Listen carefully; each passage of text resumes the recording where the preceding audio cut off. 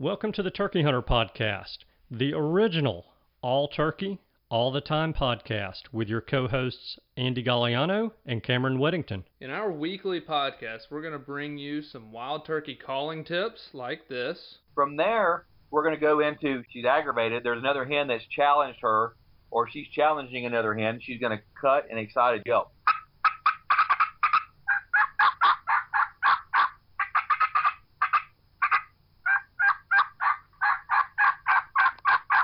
Advice from old pro turkey hunters like this. The turkeys typically don't like, I think, more times than not, to travel in an easterly direction into the sun first thing in the morning, especially after he gets up.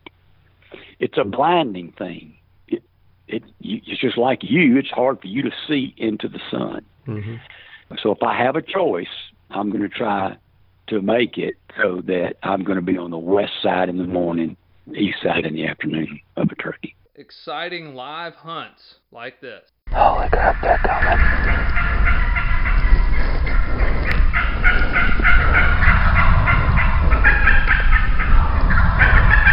Holy cow.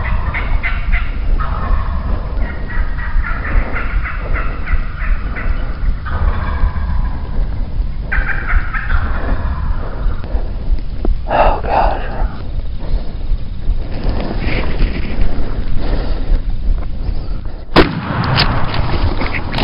Then we're going to teach you how to cook your bird with advice such as this. With some fresh rosemary and garlic, and then cool that off and spread that along the inside of that butterflied turkey breast that we've seasoned on both sides. Wildlife management tips for your property, especially with turkeys like this. If you look at the type of habitats that turkeys need for nesting and brooding, that tends to be habitat that can be managed more successfully with growing season fire than with dormant season fire. And hopefully along the way, we'll get plenty of these. Well, on November the 28th of 1953, I was hatched. When I popped out of my mom and the baby doctor spanked me on the bottom, I went, ow! And I've been doing it ever since.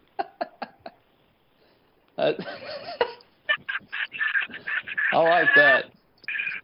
Thank you for tuning in. And now, for this week's show.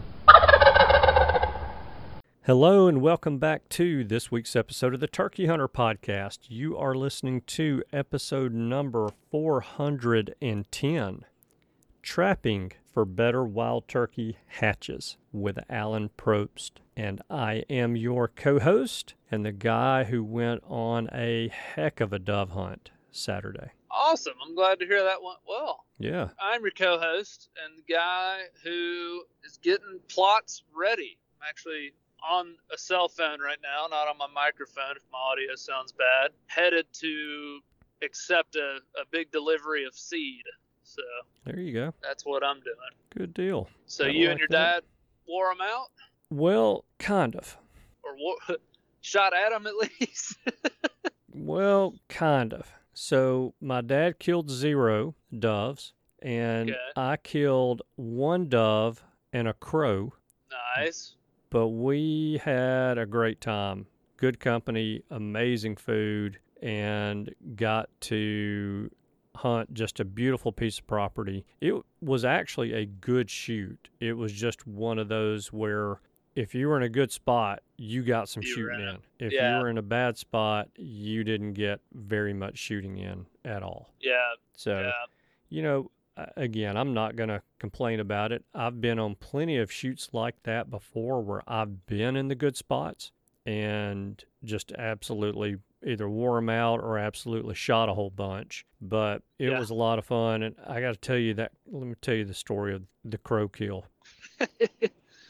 So it was getting to be late afternoon, and here comes this crow just all the way across the field, flew over 2 other hunters, and I had walked over and was standing next to my dad, and we were just standing there talking, and here comes this crow.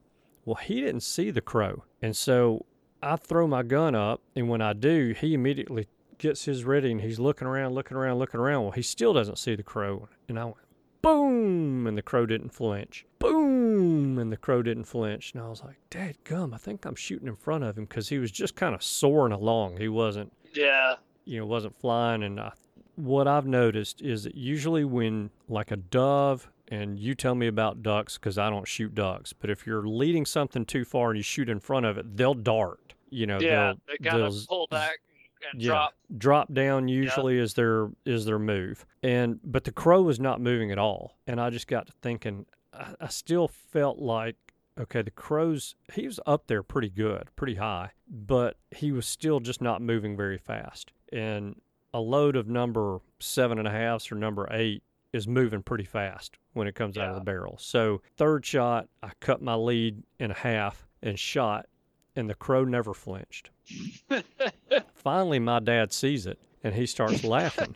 You shot 3 times? I shot 3 times at the crow. And after the third shot, my dad sees it, and he starts kind of chuckling a little bit like, you missed that thing 3 times. About 6 seconds after the third shot, that crow's getting lower and lower and lower, and then he just folds up and just he just fell.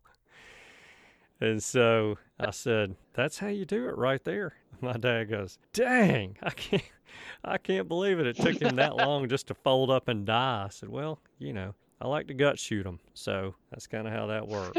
But nice. Got me another nest predator out of the population. Good deal. Yeah, I assume the crows we have around right now are kind of those local crows. Even more bang for your buck when you kill them.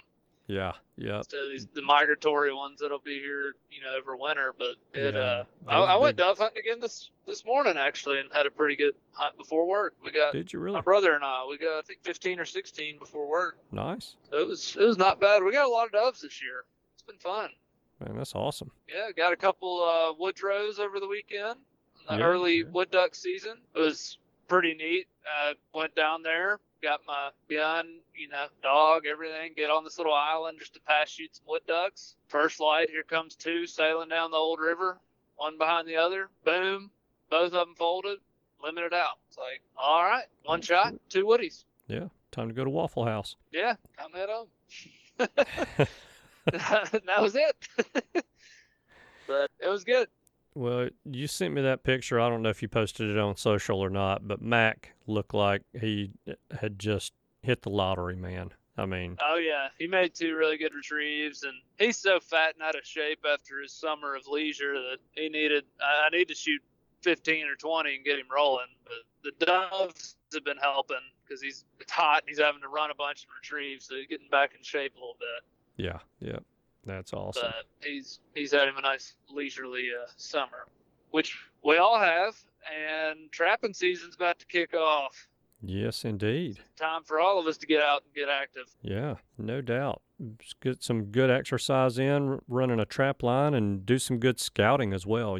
That's a great opportunity to get out and do some scouting if you're hunting a new piece of property, or, maybe you're going to just run some traps in an area that you've not really hunted and taken time to learn. It's an excellent opportunity to do that. And as our guest today says as well, it is a phenomenal opportunity to get your kids outdoors, kids and grandkids, and that does not matter their age, to take them out and run a trap line. That's it.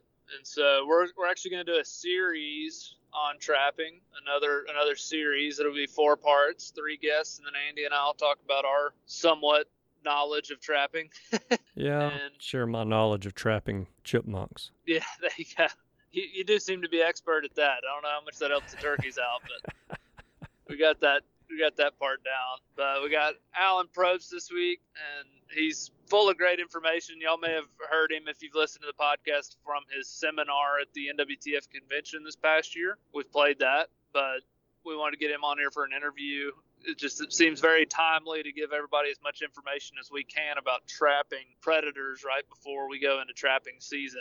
Yeah. And hopefully everybody will get inspired. I know I've got 32 traps being ordered today, so I'm inspired. I'm going to get after them. 32 traps. You ought to be able to take out some nest predators. I plan to, and I already got a dozen coyote traps that are ready to roll. I'm going to be all out running about 40, 50 traps.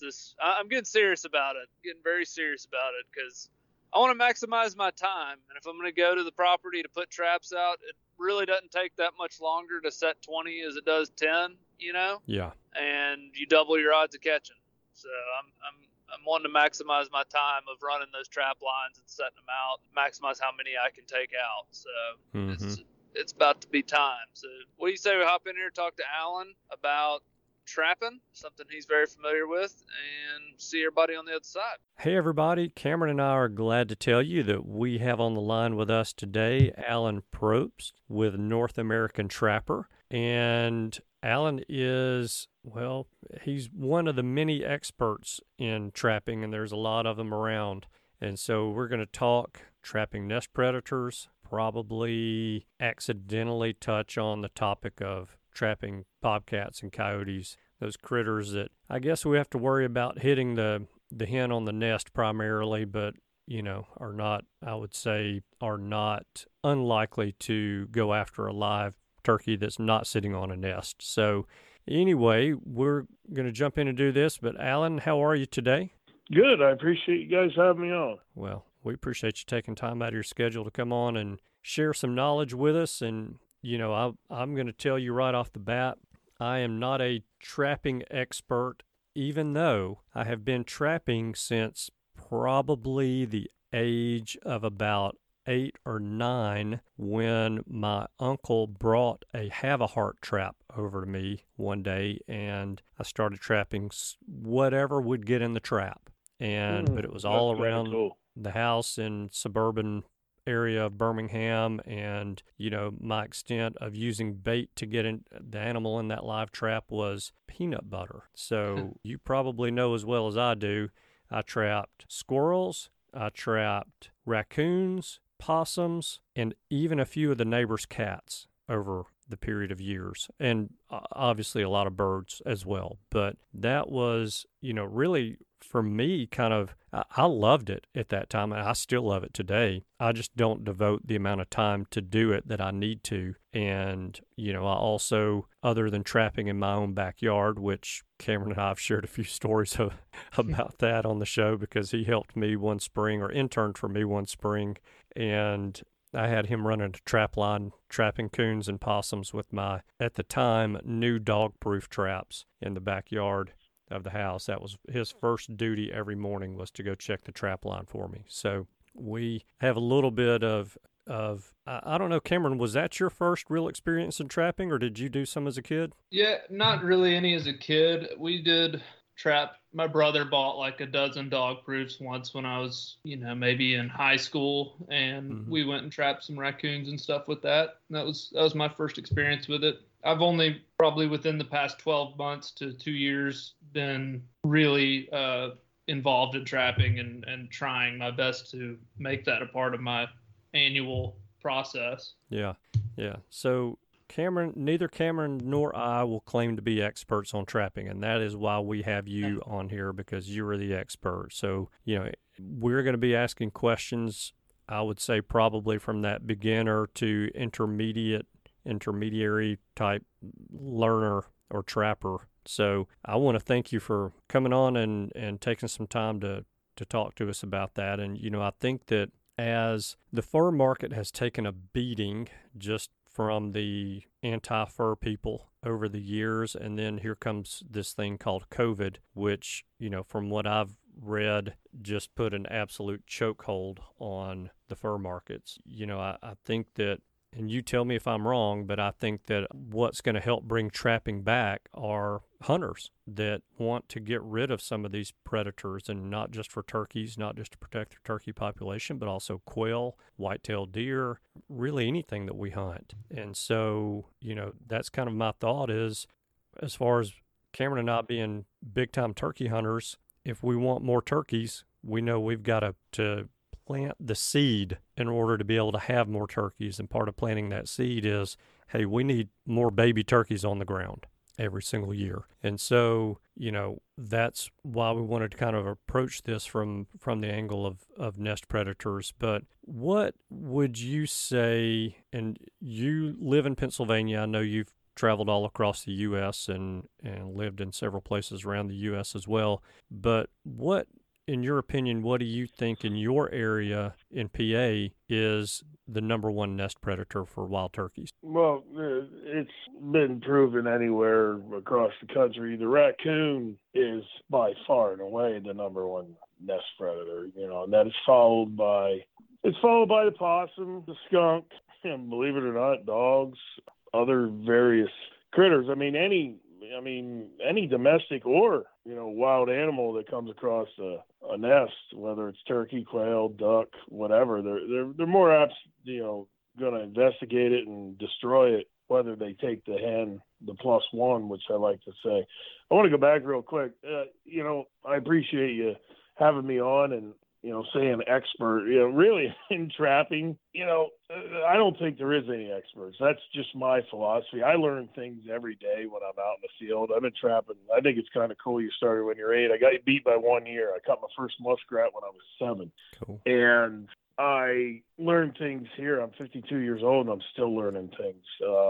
There's one really cool thing about what we're talking about today is that anybody can do this and have the same success as anybody else, just depending on 2 things. 1, what's your population of animals, and 2, how much work do you want to put in and how many traps you want to put in the ground. I mean, I started this, nest raider in approach to try and educate hunters and farmers and ranchers. We started that. I'm sure some of the people listening, or maybe yourself, has seen our showcase, which we run on Pursuit, where we dedicate a half hour promoting these type of techniques. But the studies have shown that about 65 to 70% of your nests are being predated on by raccoons. And then that's followed down the line by possums, skunks, and coyotes and things like that. And the one thing that happens in a lot of those instances is that hen will stay on that nest and fight to the death a lot of times. So a lot of times when those animals and predators find those nests, it's a +1 issue to where the eggs are gone and they're taking the live hen too. So there's not a lot that really needs to be done, and that's one of the things we try and educate people on. And we have a whole beginner series on YouTube under North American Trapper TV, and we show people how easy it is. And our whole premise is to just let people know that these dog proofs with some bait and some trailing scent, and we obviously sell our stuff, our Coon Buster and Magnet, but the whole process, there's people that use dog food, cat food, you can catch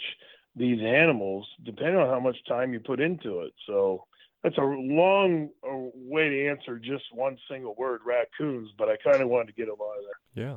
Yeah. Do you solely use dog proofs for raccoons, or do you use any of the cage style live traps? Well, yeah, it depends. We do use the cage traps, when we're around, more public areas, where it can be seen. We don't want to, throw dog proof in right along the highway where, you catch a raccoon and 122,000 people that drive that road a day see a raccoon, so, but more often than not, those dog proofs are pretty foolproof.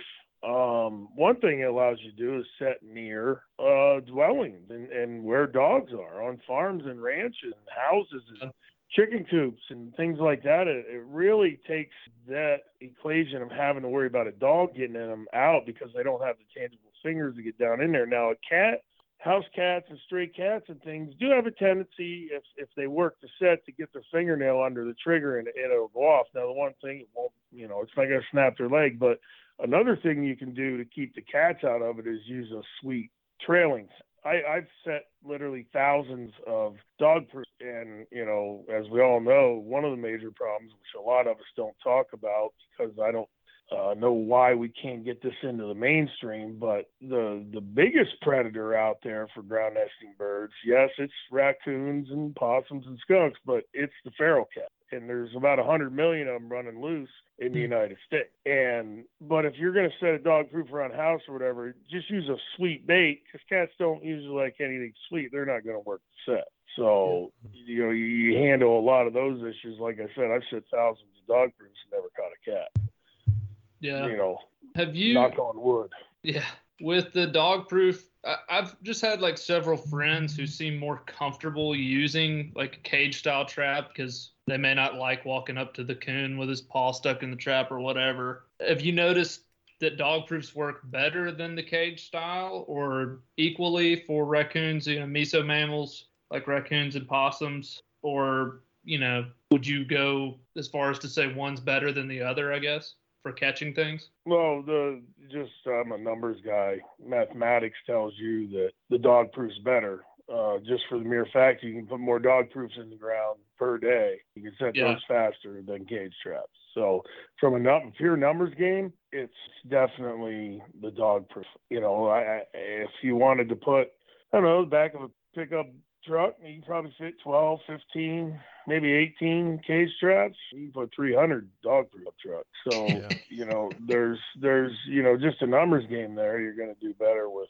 And, at the point of, these traps are pretty animal friendly. Your paw's in the trap, but, these dog proofs, they don't allow that animal to get under any pan or whatever and work your foot. They're pretty efficient and they're pretty sound management tools. So, when somebody asks, and I'm not going to get off on political tangents here, but I could name at least 6 to 8 off the top of my head where that would be a hypocritical view, walking up on a raccoon with his foot in a trap compared to what you're allowing in today's society. So I'll leave that at that. Yeah.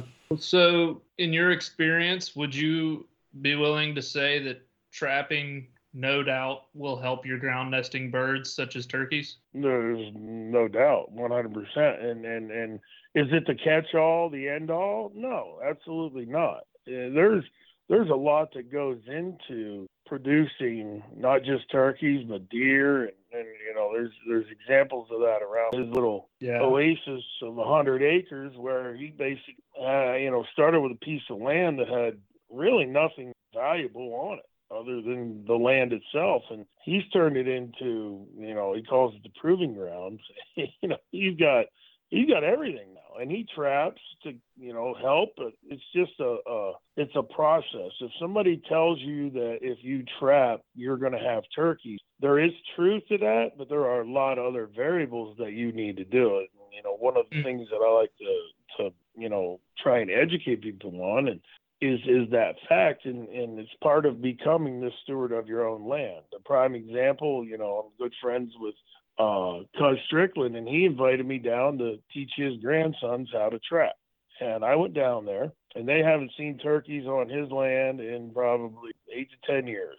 And now them young boys have been out there chasing these nest raiders for 2 straight years, and they're getting not only turkeys on their cameras, they're getting poults, and they're seeing a lot more wildlife because they have made concerted effort. Now, because his family also do a lot of habitat, man. They plant some food plots and they clear some land, and so it's a multitude of different factors, just like anything else. But trapping is an integral part of that conservation approach. Yeah, that echoes my thoughts. It's kind of a twofold deal. Habitat and predator management just need to go hand in hand. They really do.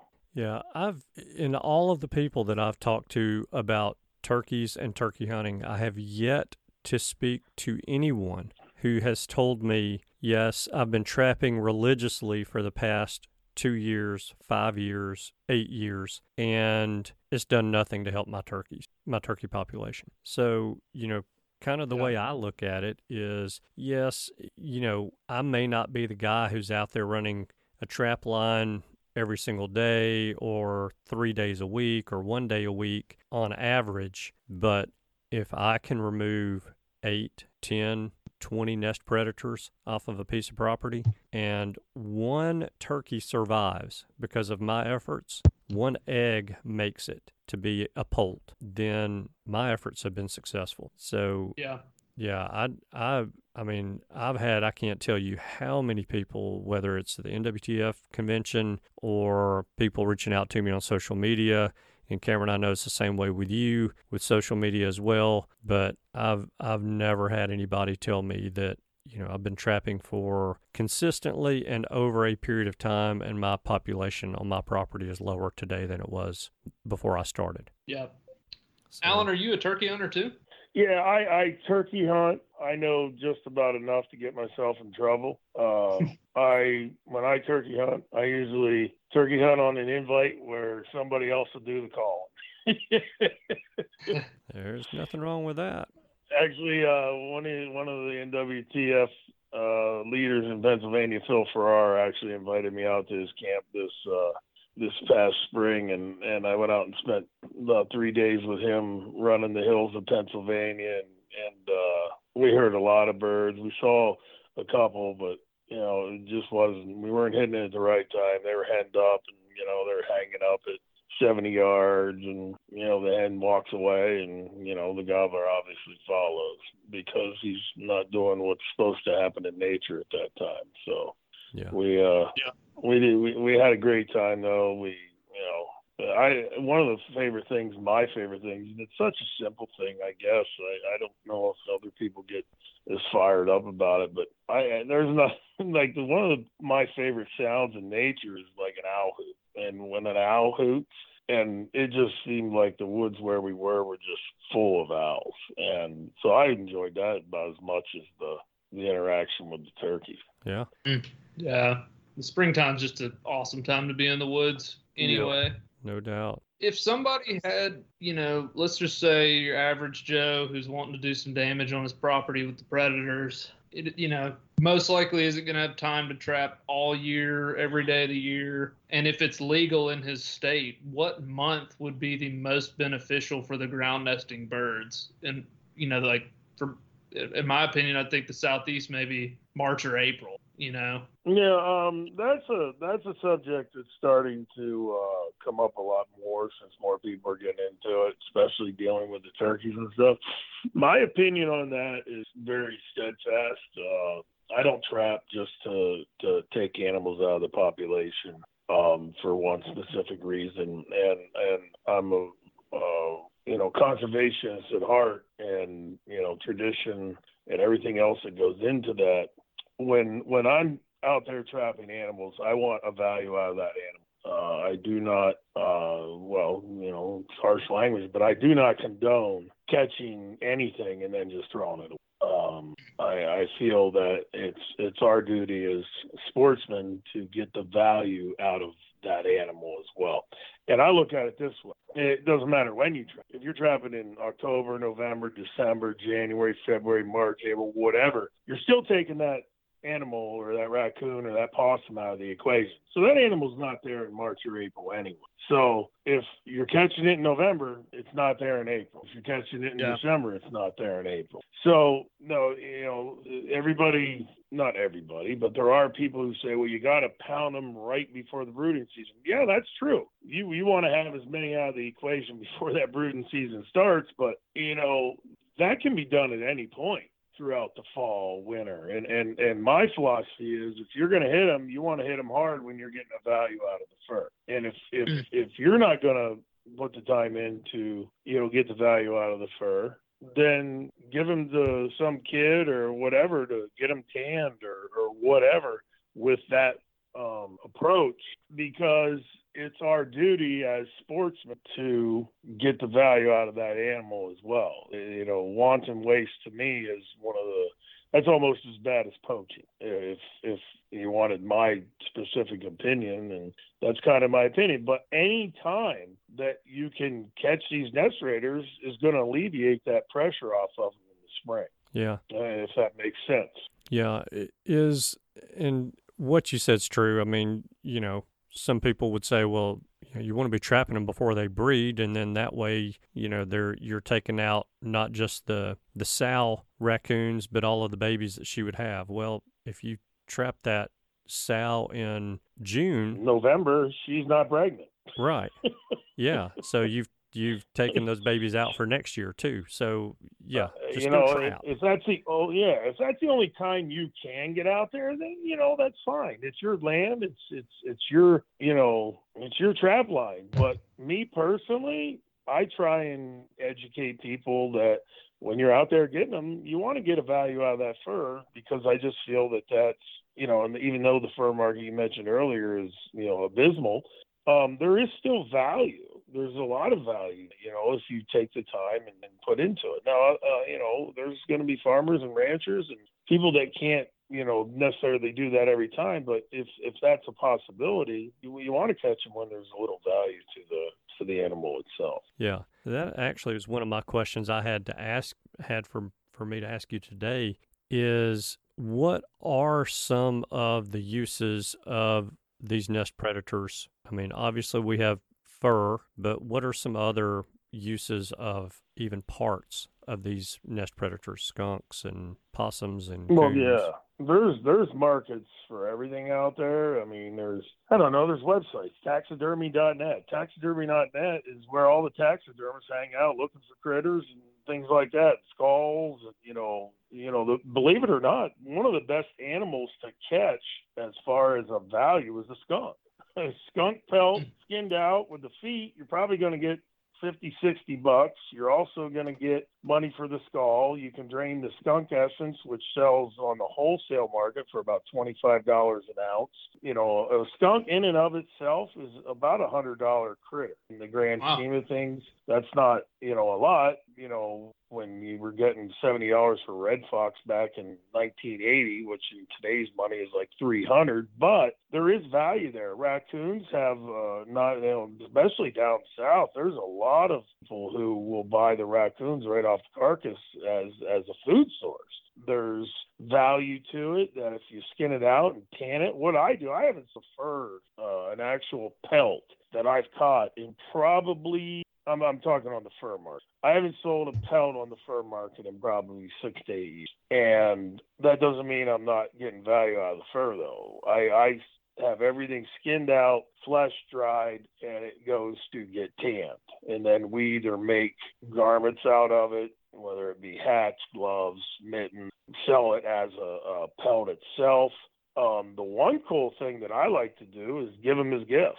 I mean, it's a very unique gift to give somebody, and especially what I like to do is if somebody allows me, trap their land or has me come and we film our TV show there or something of that nature, I keep those critters kind of separated to where when they come back from the tannery, I give them a couple. I'm like, hey, this is one of the critters that come off of your land. It's, fully professionally tanned, and I wanted to give this to you as a thank you for letting me on your land. They make great gifts, and it's, a lot more meaningful to somebody to give them that than to go to Walmart and spend $20 on a trinket that they're probably going to re-gift. So it's there's a lot of different variables that can be done, and it's not, the fur market does not drive my mentality to trap. And that's one of the things that a lot of people will say, well, I'm not trapping this year, they aren't worth anything. And I'm like, well, how much is a turkey? You go shoot a turkey. Well, you get to eat it. Well, yeah, I can also go buy a butterball for about $20, and I won't have to get up at 3:30, so I'm in the woods by 4:30, and so that's not a good argument. You're spending money and time because you're enjoying it. Well, find the enjoyment in the trapping aspect of it too. That's what I try and tell people. Yeah. How long does it, if you catch a raccoon, let's say from the time you pull him out of the trap to finished product on skinning him out and everything, how long does that take you to do? We'll take our animals home, and if we're not extremely tired that night, we'll skin them out that night. You try and keep up on it because you don't want to get behind or bogged down. But I don't know. I'm not a sheep skinner or flesher or whatever. It'll take me 20 minutes to do a full raccoon, probably from start to finish. That's bad, skin, flesh dried. Then you send it away to tan, and it's usually going to be about a 6-month turnaround on the tanning. And I said I buy fur also because of part of what we do is, like I said, making garments. So I usually send a good batch, but you hit those quantity breakdowns. It's not, you don't need to send hundreds and hundreds of pelts to get, a better price, but we're looking at, each animal average across the board is probably going to be about $18 to $20 to have professionally tanned.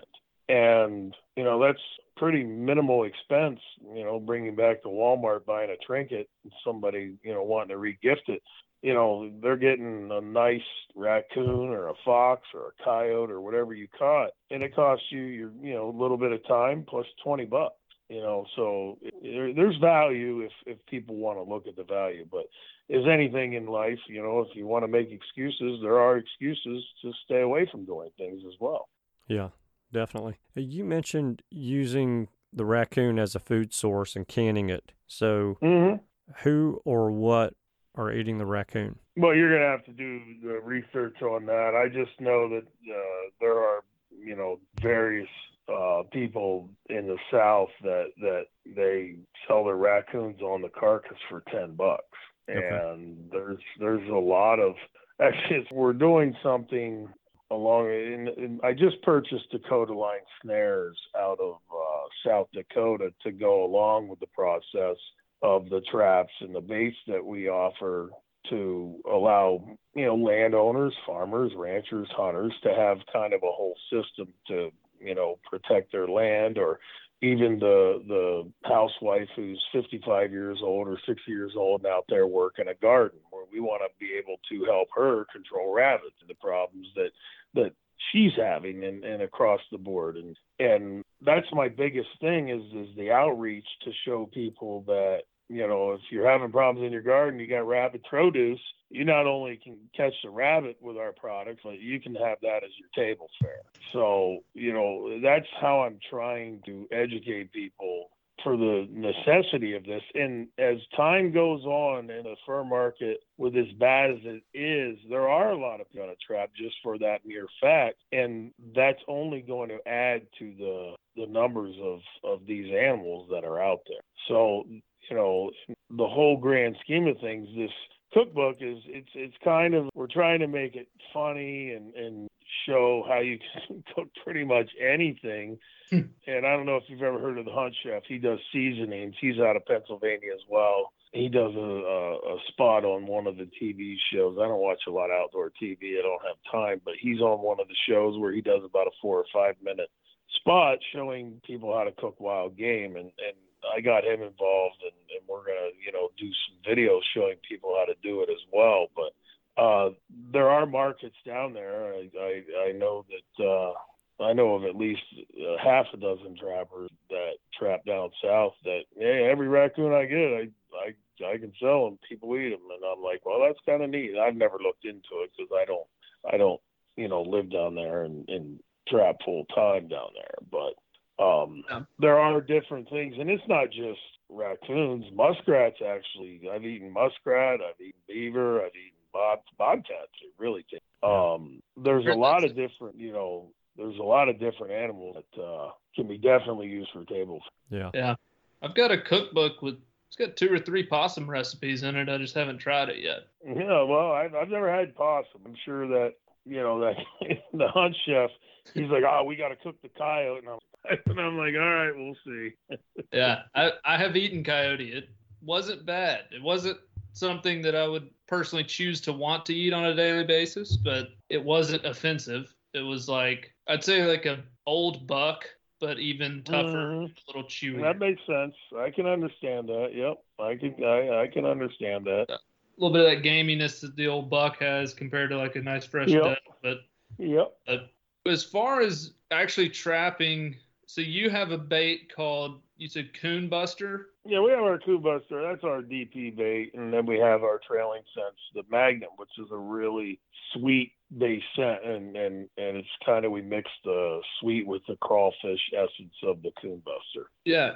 Could you kind of go through, you're setting a DP trap out with the trailing scent? Because I've never used trailing scent. Could you just kind of go through your process? How much bait do you put in the trap? How full do you do it, and how do you do the trail? And do you do you stand the dog proof straight up, or do you put it at an angle? How do you do just kind of your full set?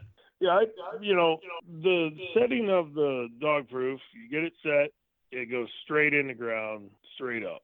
And I don't use a lot of bait. That Coon Buster soaked in crawfish, and if you look at a DP in the ground when it's set straight up, it actually looks like a crawfish burrow where they push the mud up and it creates that cone. So my thought process was I want to have something that smells like crawfish.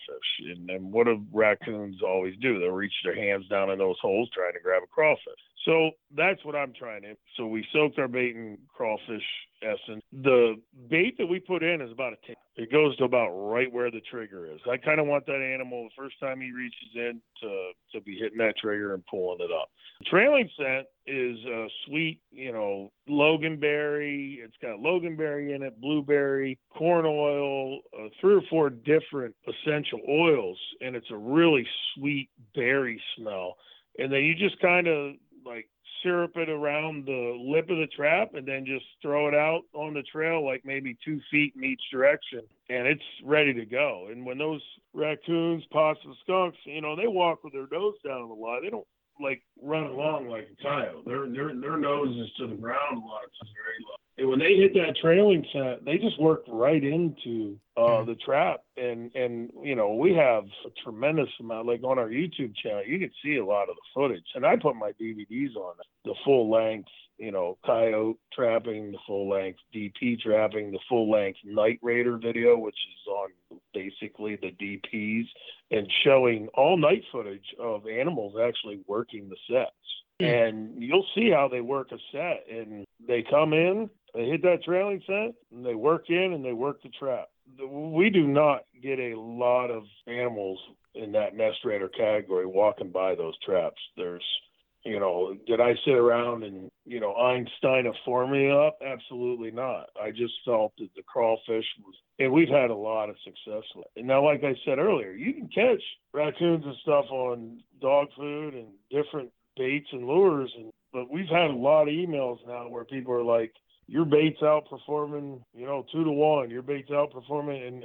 And I think it just comes down to that natural instinct that they see that, they smell like crawfish, they think it's a crawfish burrow, and they reach down in and they pull up on the trigger. That's, where it's at. But when it comes to baiting them, don't overbait them. Don't fill them to the top. There's no need to waste. There's no need to waste the bait. You just fill it up to about where the trigger is, which about a tablespoon of bait will do for you. 1, you're going to save on your bait costs, and 2, if it does rain or you have dog food or cat food in there, if you're using that and you don't go with a commercial bait or lure, the rain makes it soggy, and if it's filled to the top, they may reach in and be like, oh, this, and taste it and be like, nah, I don't want that, and then go away. But if you keep the bait at the trigger or just below or above the trigger, when they reach in there the first time, you've got them before they even taste it. So it kills a couple birds with one stone right there. Yeah. Are you always using the Coon Buster? Because I've heard certain people say that times of the year they prefer sweets and other times of the year they prefer meats. But are you always Coon Buster in a sweet? Yeah, we don't. Yeah, I mean, we might change it up once in a while. We have another bait. It's called the Reaper, and that's more of our water bait that we'll use for pocket sets around the water and things of that nature. It's a fishy type smell with fish pellets and a bunch of other, essential oils, fish oil and salmon oil and things like that. We'll use that as a change up. The only time I use that is when I forgot to put enough Coon Buster in the back of the truck and I ran out. So if I'm Coon Buster's to go to year round. That's what I go to constantly. And we kind of cover both angles. That's the fishy, meaty smell in the bait, and then we have the trailing scent on there, which is sweet. So it's kind of an equation that they just interact well with it. And like I said, though, I'm not going to sit here and try and sham wow my baits. Anything you can catch a raccoon on, you can catch them on anything. Yeah. I just like what we've put together. Just because it, in my mind, coincides with what's happening in nature. Yeah. What about skunks and possums specifically? Because I tend to catch more possums with the cage style trap than I have my dog proofs. And do you catch them just pretty equally on that Coon Buster bait? Yeah, we catch the possums. If they're in the area, we're gonna catch as many possums as we do on the raccoons with the Coon Buster, and we will catch skunks. The only problem you have with the skunks and smaller possums, smaller skunks, their front arms aren't really long enough to get down in there that 3 inches to pull that trigger. Now, one thing you can do if you're targeting skunks specifically is you can dig a little hole and actually get the top of the DP down level with the ground, and then what the skunk can do then is use its back legs to drive its arm down in there to get to the trigger. Huh. And they won't pull the trap over or knock it over in that process. So if you have DPs that are, knocked over or whatever, a lot of times that's going to skunk or a really, really small possum that did that. Yeah. How do you dispatch a skunk? That's a question I've definitely wanted to ask you because. How's your singing voice? Pretty bad. You may be in trouble. What we're doing, and actually we just my company, we partner with Crossman, and we've come out with a dispatch rifle. It's an air rifle, 17 cal, 1,200 feet per second. That's what we're dispatching every animal with from this point forward. It's less blood, it's less pelt damage. There's a lot of variables that go into that. When it comes to skunks, if you more often than not, when we dispatch a raccoon, a possum, a coyote, a fox, whatever, you're just really tapping them in the top of the forehead between the ears, just above the eyes, and that's going to shut them down. The skunk is different because if you do that with a skunk, they're going to spray 90, 95, 100% of it just for the mere fact of the shock of getting hit. They spray.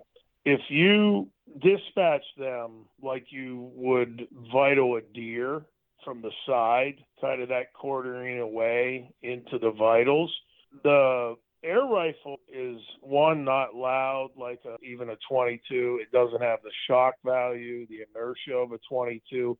And a lot of times they will just hump up, expire right there without spraying. So that's what we're trying to do on the dispatching of the skunk. We're trying to basically dispatch them like you would shoot a deer through the vitals from maybe a back 45-degree angle through the vitals. And so do you walk right up to them where you're just right there beside? Yeah, we walk right up to them. If you just keep, downwind, you don't want to, be there. You want to kind of try and maneuver around them to where, when they spray, it's going away from you. So they'll follow you. If you slowly, the best thing to do is handle them with kid gloves. Don't walk right up to them, but you're going to know when they're ready to spray. They don't just, spray. They only have so much of that. That's one of the things I think people get a misconception on. Skunks don't like to spray. I mean, that's their last resort. And if you're calm, the calmer you are, the calmer they're going. If you run up on a set oh we got a skunk, and you're yelling and people are yelling and ripping around, what are we going to do? They're going to get agitated and they're more apt to spray. But if you're like, hey, I'm just going to walk around here, and they're not, going to be as apt to spray at that point. And then you get in a position and you dispatch them that way. Yeah, a friend of mine trapped. He had a live trap in his equipment shed and actually trapped a skunk. And so he sent a picture out of the skunk, and he's like, what am I going to do now? And so I called a trapper that we had on the show before and said, hey, what can he do so he doesn't get sprayed? And he said, well, you just got to keep the skunk calm. And I said, well, how do you do that? He said, I sing to them, Well, I don't go in singing Guns N' Roses. I don't have the voice for that. But. Yeah. And he said, but, I'll go in there and I'll just sing or, go up to him, just talking, just being That's good advice. Being real deliberate in my movements and slow. And I'll take a blanket and put it over the cage and then take the cage off. So yeah, he's absolutely spot on. He's telling you 100% valuable information. Like I said, he said, just be calm. And, the deliberate movements and everything, you're going to be fine. You're not going to get sprayed, but, like I said, stay upwind from it. Yeah. I'm pretty sure if I sang to the skunk, the first time I tried to hit a high note, it would turn around and nail me. Yeah, well, I wouldn't recommend it. I'm going to say, and I've not done this because I've never had a skunk in a trap, and that means I'll have one in the first trap I set this fall. But I'm just going to go out on a limb and say no death metal. Do not sing No, death metal. I don't think Slipknot's going to keep him in a calm state. That's pretty good. So you want to talk coyotes, bobcats at all, Andy? Yeah, I mean, if we've got time, how are we on time? I haven't even looked. We're up to Alan. I'm good. No, I mean, there's really not much else. I'll go back to what you said at the beginning. Expert. Yeah, there's people that are going to know more, and just from mere time in the field. But I put coyote trapping and bobcat trapping and fox trapping almost in the same category as raccoon trapping. Don't believe everything that you hear out there that it's hard to catch coyotes. There are very few things that somebody needs to do to be successful at catching predators. And if somebody does want to see what I'm talking about when I mention these points, they can get on the YouTube and look at how I make a set, and pretty much across the board, anybody that is trying to teach you and tells you there's a secret or a special bait or lure or whatever, they're just basically trying to sell you something a lot of times. When it comes to coyote trapping, bobcat trapping, like, you just need to be on target for them. They don't have any fear basically working a set. The problems you run into are the coyotes and the foxes, to where people will say scent, you got to worry about your scent. I got a nasty habit. I played baseball for 10 years, and I've been chewing Copenhagen since an early age, and I'm spitting all around the sets. There's so much human scent around my sets, and I'll go back like the very next day and have coyotes and foxes. So you don't have to worry about scent like a lot of people tell you. Yes, you want clean traps, and that's first and foremost. You just want clean traps because they'll work better. When it comes to catching predators and catching them consistently, the number one thing is that trap has to be solid. It has to be bedded properly to where there's no wiggle, no wobble, no movement. And what I mean by that is if a fox or a coyote or something steps on the jaw or the spring or something other than the pan, that trap doesn't wiggle or move under the dirt that they're on. And that will solve about 99% of your problems as a predator trapper if you just bed the trap properly. And when I mean bed it properly, I mean you have it in there like it's cement to where it doesn't move. And then it just comes down to, being on location, which is when it comes to any type of trapping, you want to be on sign, whether it's tracks or scat or trails or game cameras that have gotten pictures or whatever, that the animals are there. And 99% of all your problems as a predator trapper are going to be solved if you bed your trap properly. And then it comes down to what you have in the hole. You can pretty much put anything in the hole. The whole job of a bait or a lure or something to use is to pique the interest of whatever animal you're after. And there's not one bait on the market. You can get into a trapping supply catalog or other websites that carry everything, or you go into a Shields or a Cabela's or wherever where they carry some stuff, and there's 30 different baits, and which one do I? They're all going to work. And what its job is as a bait or lure is to pique the interest of that animal. So when it comes to being successful as a predator trapper, 99% of the problems will be solved by bedding your trap properly, and the other 1% is being on location and however many traps you put in the ground. That's where your success rate comes, along with your population of animals. If you're in Pennsylvania and you're going out and your goal is to catch 300 coyotes, that's a pretty lofty goal. That would be very tough to do. If you're in Kansas and you want to catch 300 coyotes, you can probably do that during that season, but it also going to take a lot of work. You're going to have to put at least 300 traps in the ground. So you're going to have to make at least 300 sets. Mm-hmm. And more often than not, you're working on a 10 to get to 20% ratios on your traps. That would be unbelievable. But if you're, putting in 10 canine sets, 10% is a good ratio. Like, you put 20 sets in, you have 2 canines the next day. Last year, just for instance, I was in Southern Illinois, right on the Kentucky border, and I put in 21 sets. The first night I caught 2 coyotes. Second night I caught 2 coyotes. Third night I caught none. Fourth night I caught 2 coyotes. So I had 21 sets in the ground and caught 6 coyotes, and I felt that was a pretty good percentage to have. Yeah. So it was basically 84 trap nuts, and I had 6 coyotes. So that's probably in the, 7% range, somewhere around there. Mm-hmm.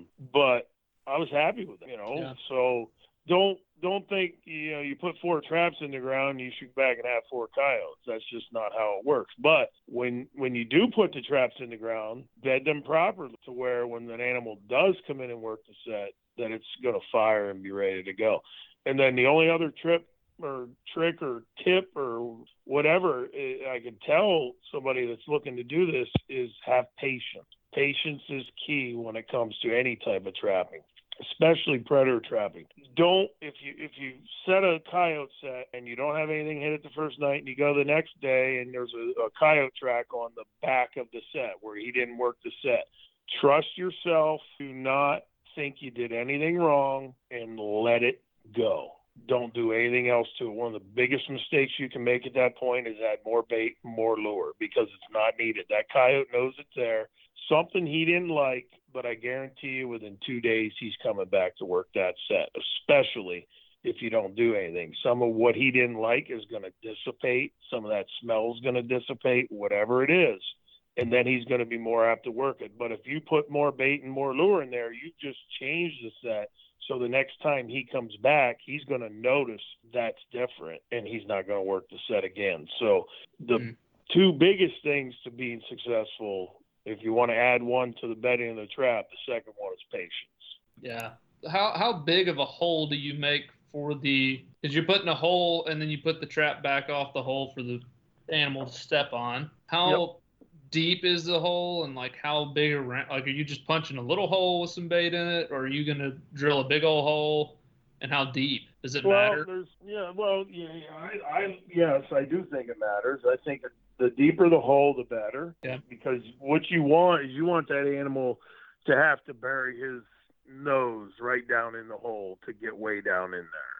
So he's not thinking about anything except getting down in that hole. So if you dig a 2-inch dirt hole, coyotes and most animals, they're thieves, and they're going to do what's easiest for them. But if you have a deep hole, they have to get their nose way down in there. And the deeper the hole, the better. We sometimes, more often than not, I'm using a trowel to dig the hole in farmland and things like that. I do carry an auger with me if we have some, and that's a 2 1/4-inch auger. So, but most of my holes are going to be at least 12, 14, sometimes 16 inches, to where I want them as deep as they can be in most situations. Now, if I hit a rock at 8 inches or whatever, I'm fine with that. I'm not going to lose my mind and have to go dig another hole. But if I can dig a deeper hole, I'm going to dig a deeper hole. Yeah, I had another trapper told me about you want to be able to reach at least elbow deep in. So that sounds about like what you're saying.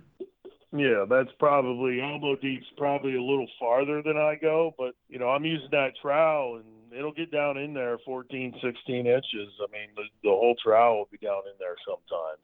Yeah. And that's are those little tiny shovels is what you're talking about?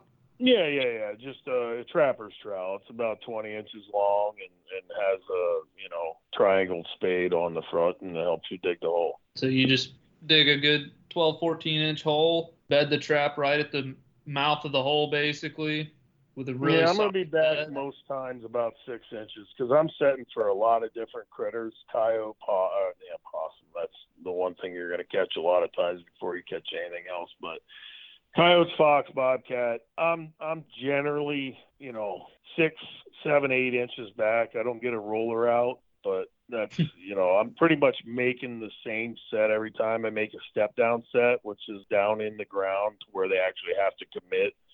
I don't make a lot of flat sets, which would be even with the surrounding area. Mine's almost like a little depression. The one bad thing about the set I make is if you do have a lot of rain, I'm pretty much going out there and and pulling swimming pools and remaking sets because they do fill up with water. But I do that just for the mere fact that that's my system, and I like that they have to commit and create momentum. So when they create momentum and step down in there, they're putting all their weight on that trap. So they're not tenderfooting. They're not able to tenderfoot my sets in most instances. And I'm, that's what I've worked on, and that's where, most of my sets fall into place. Nice. When, I know you said patience is key, but you make a set, let's say for coyotes, bobcats, that type set, how long are you keeping it there before you decide this isn't going to do it? If I'm trapping canines, coyotes specifically, if I'm putting in the work, putting the sets in the ground, I want to give myself at least 7 to 10 days for that trap to be in the ground. Okay. So what about raccoons and possums or a dog? Raccoons, possums, things like that. If you're on the trails and you got the sign and they're running them trails, you're not going to have to wait. You're going to have them the first night. Sweet. Yeah, I pretty much, you can't guarantee anything, but I can pretty much guarantee you if you got a corn pile and you have 2 trails that you got game cameras on and there's 5-6 raccoons coming in every night, I can pretty much guarantee you set 5-6 traps on those trails leading to that corn, you're going to have some raccoons the next morning. Pretty much guarantee you that. If you just put them in the ground and, obviously we're using the Coon Buster and the magnet, but it's so easy to do. You teach a 10-year-old how to do it, and they're out there doing it on their own. It's not that hard. It just comes down to, you putting in the work to do that part of the process. Yeah. So before we wrap up, can you, I've got 2 questions, kind of on the tail end of all of this, but number one, talk to us a little bit about taking care of our traps. So, we're using if we're using a wet bait or even a dry bait, if it gets rain and, we get rain and those dog proofs, that all of a sudden now we're using a wet bait. So what's the best way to care for those to keep them from rusting so that we can get a lot of use out of those traps going forward?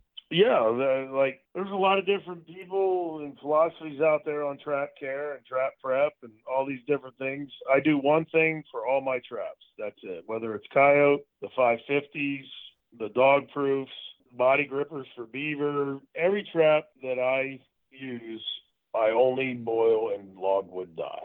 That's what I do. I do that to clean them up. It gets all the dirt, the grime, whatever's on them, it gets them off. Now, if I'm in an area that gets a lot of rain and I'm pulling a lot of muddy sets and whatever, I may take them to the car wash, spray them off so I don't have all that mud everywhere. Mm-hmm. But then I'm just going back and I'm getting I cut a half of the old burn barrels, a 55-gallon drum, you cut it in half, put that up, and we fill it with water, and we pour in 2 or 3 dump in. It's crystals, the pounds of logwood crystals, and then get that to a rolling boil, and then we boil the traps for about a half hour, 45 minutes. They come out, they're all cleaned up, they're black, and they're ready to go back in the ground. I'm usually boiling my traps depending on how much I'm traveling. I had to boil my traps in Missouri last year. I was running out of clean traps, and I went around and found where I could buy a 55-gallon drum. We cut it in half, and I boiled traps before I went to Mississippi. But the logwood dye is all I use. Now, people are going to say you need to wax your traps and you need to do this and do that. I don't wax my traps. I just feel it's an unnecessary process, especially if you're keeping them clean by boiling them in logwood dye. It's paramount, you want to have clean traps. In my eyes, it's more paramount for good working order as opposed to, we've got raccoons and DPs that have been sitting out there for a month and had more bait and more lure dumped out, put back in, catch circles, and you don't have to worry about anything dealing with human scent or anything with raccoons, possums, skunks. Now, you'd be hard pressed to continue to put a trap that's been in the ground here and caught a coyote, and then you take it somewhere else and put it in the ground and catch a coyote. And over a period of time, that you need to clean that trap up. But all I'm doing for trap cleaning is boiling everything and logwood dye. Very good. Last question I have for you is there's some states around the country that are starting to loosen up some of their regulations regarding trapping when it comes to trapping nest predators for, we're going to say wild turkeys because I think that's a large part of what's driving the loosening of these regulations. But is the North American Trapper, is it doing anything to help with that, and what can we do as turkey hunters to help in that process as well? No, that's a good question. Yeah, I think you're spot on. I don't just think it's part of it. I think it is the main reason why game commissions and conservation departments are relaxing some of the season dates and things to allow for more opportunities. I'd like to think that North American Trapper, my company is part of that process and educating and helping out in that process. I know when we started our TV show and started talking about nest raiders in the fall of 2020, that wasn't a term that a lot of people were using. I don't know if we coined it or whatever, but we've been using that terminology trying to promote and teach this process to farmers and ranchers and hunters alike and homeowners as well. Moving forward, I do have some working relationships with, being from Pennsylvania, the Pennsylvania Game Commission. We are in the process of doing this fall some videos that are going to be educational, that'll go out showing, the methods and techniques. I know Missouri's one of the states that's relaxed some regulations. I believe Alabama as well. There are different philosophies on that, as even within the community. We talked earlier where I believe the question was, is the best time to trap March and April? And I went on and said that I feel that we should be getting value out of the animal as well. And no matter when you take that animal out of the equation, it's not there when the turkey brooding season's there come springtime. So any time that anybody can get out there and do this, it's going to help. And it's not a hard process. Anybody listening to this, especially turkey hunters that are looking to enhance their ground, take some of these out of the, population, they can do it. And for a long time, I remember when I was a kid growing up in the 70s, man, you couldn't get a trapper or anybody to give you any information. Everything was a secret because, everything was worth a lot of money and people were trying to make livings off of trapping. And I know people that have bought new vehicles with their fur check and down payments on houses back in those days. So, there was some guarded information. My whole philosophy from day one when I started North American Trapper in 2003, we've been trying to educate via DVD, television, our programs for almost over 20 years. And the whole philosophy is just to get more people involved. And every time that you or I or anybody can talk about this, to educate and show the value of it, it helps us all as conservationists moving forward.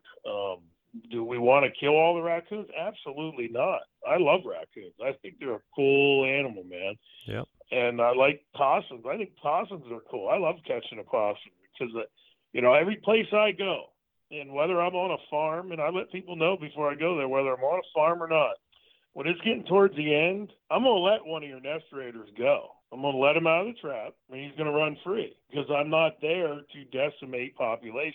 I'm there to help try and control some of the issues with the higher predator numbers now. But I'm going to I remember in Illinois last year, I was at Daryl and Diane Hafford's Rocky Branch Outfitters, and we went in there and trapped for about 12 days, and we caught a lot of those nest raiders. And the last one, he was there with me, and I was filming it, and I said, well, it's getting to the end here. I think I'm going to let this one go, and I pulled the possum out, and he waddled away, and he was doing? I said, I always let one go. So, you have to look at it from a conservation standpoint and understand that, the raccoon has as much right as the turkey, but we also want to help the turkeys in that equation just because nobody's out there doing it right now. Right. Yeah. Very good.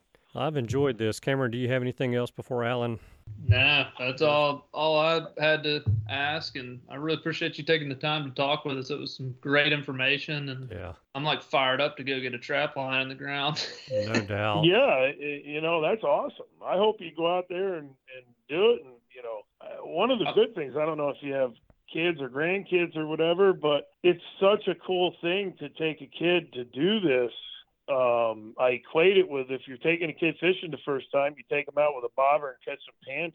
That's about what these DPs offer you. If you're on sign, you can pretty much guarantee success the next day, which is really cool in the ability of getting kids involved in this, that, because they're our future stewards. They're our future conservationists, and we want to promote with them these techniques that will allow them to do these things for generations forward.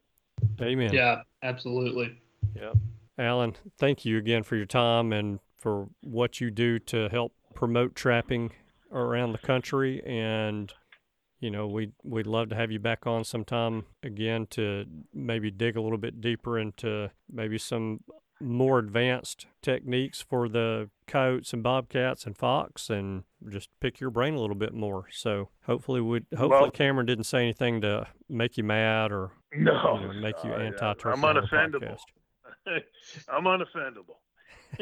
Well, I really appreciate it, Alan, and I won't be cutting any loose on my property, but that's noble of you out there. No, I just, that's one of the things I do. I just, when you go in there and you're catching, a lot of critters, I let one go. I always do. I let one go just because, that's my whole philosophy. I'm not in there, and we're not in there to try and decimate critters. We're there to help out, and that allows me to leave that property knowing there's still some running around to keep that balance. Yeah. Well, thank you, and good luck this trapping season to you. Yep. I appreciate it. You guys give me a holler anytime. We'll do it. Thanks, Alan. All right. Goodbye. I have to tell you, it's true confession time, but I have to tell you that I was just a little bit skeptical on doing a series on trapping. Yeah. But I'm not anymore. Yeah, no, I think we're going to be just fine. Yeah. Because that's some great info.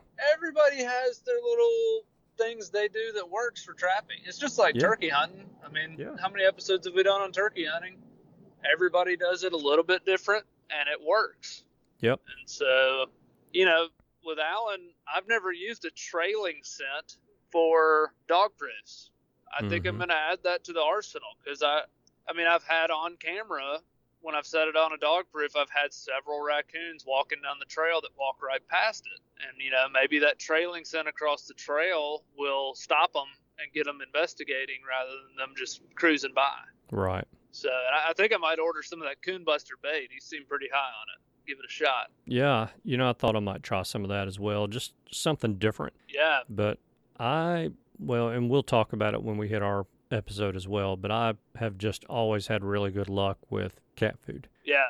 But, I'm not against buying a commercially available bait for raccoons. Again, something a little bit different. And, I love this country, man.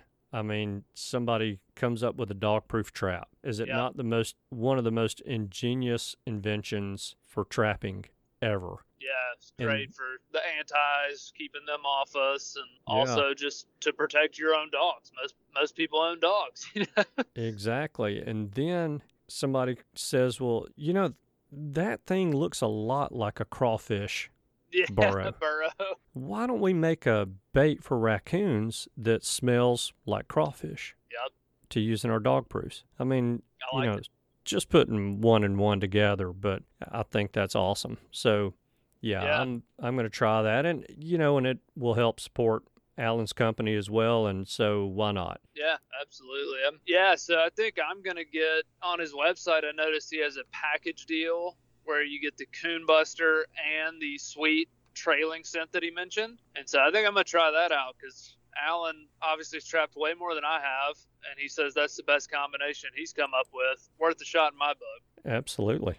So, Yeah. Well, I'll report back on how that works. I might do kind of a test run where I do my usual half cat food, half mini marshmallows, and then another round with the coon buster. And if I'm nailing them all in coon buster, swap to all that. That's the way to do it. And, yeah. I think most trappers would tell you that, do some A/B testing, and then that way you're getting the most result out of your efforts. Yeah. And I'll talk about the methods I've used and what's worked best for me in my experience, short-lived as it's been when we get to our episode. But we got 2 more really good guests before we get to that. Absolutely. And something just to think about for a little while. We're 191 days, 19 hours, 18 minutes, and 3 seconds away from opening day of spring turkey season in Alabama. Wow, that's awesome. Archery fall season starts next weekend here. So we'll see if I end up going archery again. I don't know that I can make myself do it, but I might. Yeah, you've got some photos of some, we'll call it bait since we're talking about trapping. You got some photos of some bait. So that may get you out there. May be enough to pull you away. I know. Hopefully I do get out there, I'd like to go. It's just a matter of whether I actually can kill something with a bow. Yeah. We'll see. We will see. Yes, indeed. If nothing else, I'll probably be out scouting. That's the one good thing about archery season is that I can take a bow and go scout. Yeah, no doubt. So, no doubt. Good stuff. I guess if I'm going to say the favorite of the week this week, we have one other guest lined up already for trapping. I don't think we'll have a problem getting a second one. But if you as a listener know an expert trapper or know of one and you would like to hear them on our podcast, shoot that over to us because that'd be cool if a listener wanted to nominate kind of an expert trapper in their mind. And we'll get them on for our third guest. Yeah, we've got a nomination already. Excellent. Yeah. So anyone else who wants to nominate someone, please do. And that's not to say that if you nominate someone and we choose someone different this go round that the person you nominated won't be on, because we're not going to stop doing episodes on trapping. I mean, if we're going to continue to do a podcast on turkey hunting, then we're going to continue to make or put a focus on trapping. Trapping, habitat, and hunting turkeys. That's what we're here for. So that's the favorite of the week this week. You want to wrap us up? Yep. Thank you guys so much for tuning in this week. We know that you have choices. We appreciate you spending your time with us. We hope you have a wonderful week, and we look forward to seeing you again next week. Goodbye. Goodbye. Thanks for tuning in. You were just listening to the Turkey Hunter Podcast. If you enjoyed the show, please go on over to iTunes and leave a 5-star review. And make sure to head over to www.iamturkeyhunting.com to subscribe for free turkey hunting tips, tactics, strategies, and product reviews to help you have a more successful turkey season. And stay tuned for upcoming episodes on hunting afternoon birds, how to film your hunt, and the breeding cycle of hens, as well as some guest interviews. Thanks again for listening. We know your time is valuable, and we appreciate you sharing some of it with us. See you next week.